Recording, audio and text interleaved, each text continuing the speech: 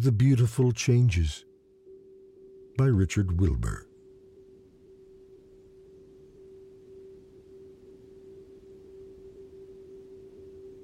One wading a full meadow finds on all sides the Queen Anne's lace lying like lilies on water. It glides so from the walker, it turns dry grass to a lake as the slightest shade of view. The valleys my mind in fabulous blue lucernes.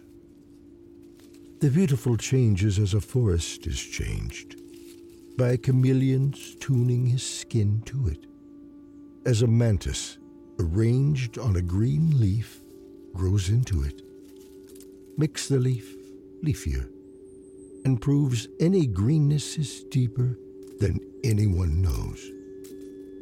Your hands hold roses always in a way that says they are not only yours, the beautiful changes, in such kind ways, wishing ever to sunder things and things selves for a second finding, to lose for a moment all that it touches back to wonder.